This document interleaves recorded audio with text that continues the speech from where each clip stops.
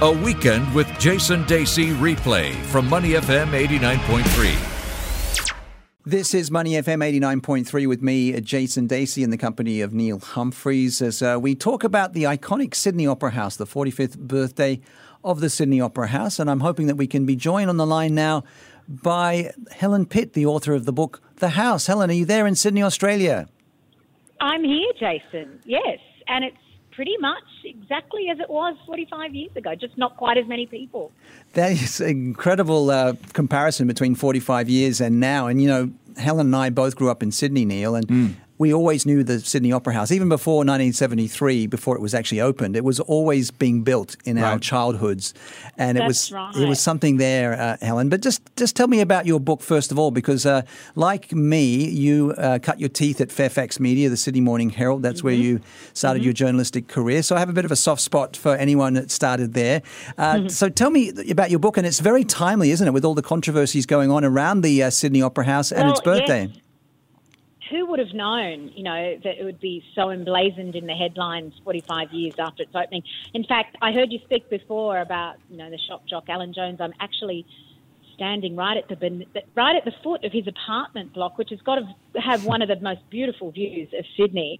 And I've just been round to the Opera House, and it's an extraordinary mass of people at the moment. It's going to be the opening site of the Invictus Games tonight, so it's emblazoned in yellow, white and black and grey colours, which are the Invictus Games slogan colours. It's going to be opened by Prince Harry, who obviously is the man who dreamt up the idea of a games for veterans, and his wife Meghan. And there's a lovely symmetry to that, because it was his grandmother, Queen Elizabeth II, who opened the building 45 years ago. And I know a bit like you, Jason. I was a kid, and this building's always been the backdrop of my childhood, the building of it. And then as a backdrop also for my journalism career, all the years I've worked at the Sydney Morning Herald. So I've covered countless stories here. So I always knew that the background to the drama of the building of it was a great story. And I just decided to sit down and write a book about it 10 years ago when the original architect, Bjorn Utzon, died, the Dane who dreamt the whole thing up. Well, yeah, it's a fascinating story, and you mentioned there very, very timely. The thing I want to say about the controversy is that it's important to stress that the Sydney Opera House has never been opposed to having images projected onto its building. In fact, some of its most striking images, it's had the Australian flag, it's had all kinds of things, the Indigenous flag and so on.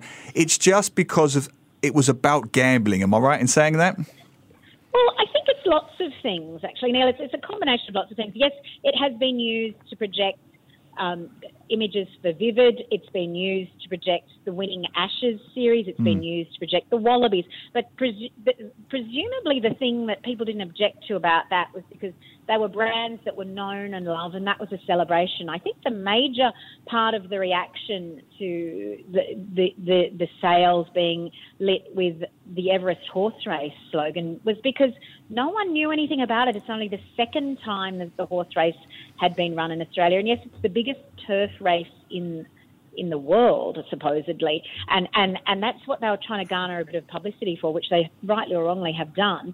And I think what we didn't know, and you saw in the last few weeks, is just how much people love this building and find it almost like a sacred cathedral for Sydney-siders.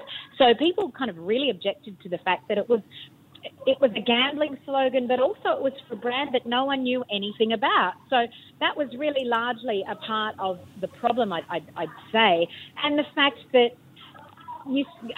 Racing New South Wales had really pushed the government to make this happen rather than the CEO of the Opera House, who was technically against it. So the fact that the Premier overruled her wishes and the actual protocol of the Opera House made for an extraordinary occasion. And in fact, I've been covering the Royal Tour in the last week, and we've seen crowds at the Opera House, but they were nothing in numbers to the protest of last Tuesday. There were thousands of people here lining the boardwalk up to the Opera House in protest against the sails being illuminated. Quite a few hundred for Harry and Meghan, but not quite the numbers. Completely, different stratosphere in terms of popular interest. Yeah, we're speaking to Helen Pitt. She's the author of The House on the Sydney Opera House, and like me, grew up in Sydney, looking at the incredible building on Sydney Harbour. Helen, when we look at the pervasive elements of gambling in Australia and many problems that it's creating, do you think that's behind the furore, the problems that they had? I think that's absolutely right, Jason. I mean, we are renowned as one of the world's largest. Well, we have the largest number per capita of gamblers in the world. So there is an obvious gambling issue. So that's got a bit to do with why people were upset about it. There's a huge push here on the poker machines to sort of outlaw them in lots of places, because there's per capita spending that's skyrocketing in terms of problem gambling. So that has really been an issue that touched a nerve. Ironically, because, as I heard you mention, that the building was built with gambling money. It was built on the back of the Sydney Opera House lottery. And that was an idea of the Labor government back in 1957 when the whole building began. So Australians kind of seem to have a bit of proprietorial interest in it, because they didn't pay for this building out of their taxes. They paid for it out of lottery tickets. So there's another reason why we love it so. And in its current literature now we say it belongs to all Australians. So there are a lot of stakeholders in that when they say it belongs to all Australians, because a lot of people think that doesn't mean Racing New South Wales. It belongs to them, and they should have a say in what gets put up in the sale. So it's one of those great stories that the building that's known all around the world. It's one of those great stories that really still divides the city and the nation, because you're either in one camp, you're either in the Utzon camp, or you're in the Hall camp, which is the Australian architect who completed the building after Jorn Utzon dramatically departed in 1966. There's people that believe that you're either in one camp or the other. It's kind of like a really big annual grudge match. It's almost like a football game. People are still polarised in their thoughts on this building, and despite the fact that it's a brand that is better known than Australia internationally, it brings millions of people here throughout the year, and it's got a total social asset value judged by Deloitte at around $4.6 billion. So it's a really, really big asset. And a lot of people felt that defacing it with any form of advertising was akin to, graffitiing Uluru, Ayers Rock, the rock in the centre of Australia. So there was such enormous outpour of emotion for the building. And interestingly, there's a by-election going on here today in the seat of the former Prime Minister, Malcolm Turnbull, and apparently that issue in a very well-heeled electorate was more important than the placing of the site of the Israeli embassy in Tel Aviv or Jerusalem. So it's really touched nerves across the nation still, 2 weeks after the whole thing happened. Well, I can imagine, Helen, I find it fascinating you talk about the polarising of opinion. Does it also get slightly to our societal hypocrisy when it comes to gambling? Because Singapore and Australia are uneasy bedfellows on this one, because our major iconic buildings, I'm thinking of the Esplanade, the theatres at the Bay, were also predominantly paid for by money from the Singapore pools. I mean, that's well known, which is also lottery government money. And also, you mentioned there, Australia is number 1 in the world for gambling, and Singapore is number 2. Is that right? And this is something we don't like to talk about. In 2016, Australians lost more money per person, an average of $990 US, than any other developed country, with Singapore second, $650. Wow, great stat. Even the Australians are spending sort of a third more than Singaporeans, and we don't do too badly in the gambling. So is it an issue that we're quite happy, well, not happy, that's the wrong word, but we will allow these buildings to be built with gambling money, but it's not something we particularly want to brag about. And when we stick an ad on the side of the building, it kind of brings home that hypocrisy, doesn't it? Oh, it's extraordinarily hypocritical in lots of ways.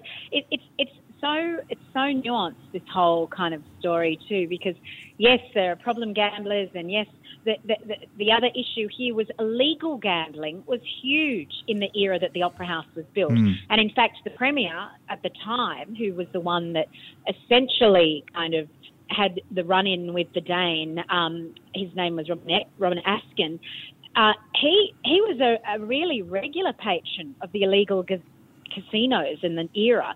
So Australia's vexed relationship with gambling is one of these constant themes through our national narrative. And so it's really interesting that the Opera House continues to play a part in that story, because yes, we did build it on the back of the gambling money, but trying to advertise gambling on it now, it's kind of like it's an atrocious thing in a lot of people's eyes. But that's the key thing, isn't it? Because the one thing I can say, and you may have heard this in the previous segment, is Singapore has this Casino Control Act, and they have very rigid rules and regulations about advertising. And I can say it just would not be possible. It wouldn't even be legal to do what the Sydney Opera House did. Do you think that Australia needs something like that? Can I just correct you that it wasn't the Sydney Opera House? No, I know. The Sydney Opera House rules prevent it. It was the New South Wales government. And I would say it will be the issue that will kick the Liberal Premier, Gladys Berejiklian, out of office. Wow. Because there is... I can honestly say that. I've been up close with her this last week, following the tour of Harry and Meghan, and she's at every opportunity, but she's been getting booed. She's been getting really, really criticised for trying to ride on the wave of their popularity. It is such an open wound still that it will be. She won't sort of go away. Won't lose this. So she's not going to walk away from this well. So it's really an interesting thing, because she was seen as the one that overruled both the protocol at the Opera House and the CEO. So it's just not a bad look. It's not a good look. Wow. She's just really not come out well from it. And finally, Helen, on a lighter note, with Harry and Meghan being in Sydney, is there a bit of royal fever at the moment around some of the iconic landmarks? Can you tell us about that? Absolutely. We're calling them Ginger Megs. They will be there today in the Bennelong restaurant, watching on for there's a big, huge stage set up. And what is really lovely, Jason, is there's a whole load of athletes for the Invictus Games walking around the city at the moment. And the spirit, it's a bit like the Sydney Olympics. It's really lovely to see. I've just been out at Homebush, where a lot of the games are going to be held, and there's people in wheelchairs, there's people on crutches, there's all sorts of, people. And it's sort of really interesting, because I was just thinking about 45 years ago on this day when I was an 8-year-old on the harbour, and thinking how joyous that was. And this is a continuum of that kind of joy. I think, it's celebrating something completely different, but there's a lot of really goodwill towards Harry because of the role he's played in helping both disabled and mentally ill veterans. So that I think the whole Republican movement's gone back 10 notches, largely thanks to this young couple, because everywhere they go they're greeted like a rock star. It's astounding. So it will be you can tell it's going to be a really lovely ceremony this evening. It takes place this evening at 6:30. There will be a whole host of people talking. There will be a whole host of athletes that will be there to be met by the royal couple. So again, a different feel to 45 years ago. But still, the place is still such a centrepiece for any sort of celebration in this city. It's still like something that we all know and love, and I think it will go on forever. Well, that's wonderful. And Helen, I must say, there is not a Singaporean who does not have a photograph of themselves standing in front of the Sydney Opera House. I bet it is a law. It is a law. So to give your book a nice plug, where could Singaporeans get your book? Yes, Singaporeans can buy it at thebookdepository.com. Very easily picked up, and it'll be delivered to you free of charge, or Booktopia, which is an Australian book seller. But I think Book Depository is certainly safer, because I know lots of overseas buyers have been purchasing it through that. Or any bookstore at the Opera House too, or all throughout Australia, but you can buy it at the Opera House gift store if you're ever here. The name of the book is The House by Helen Pitt, well-known journalist with Fairfax Media and the Sydney Morning Herald, fellow Sydney-sider like me who grew up admiring the Sydney Opera House and is now savouring it on the 45th birthday. Helen, thank you so much for being our guest here on Weekend Mornings. Thank you, Helen. Thanks, Jason. Thanks, Neil. Bye-bye.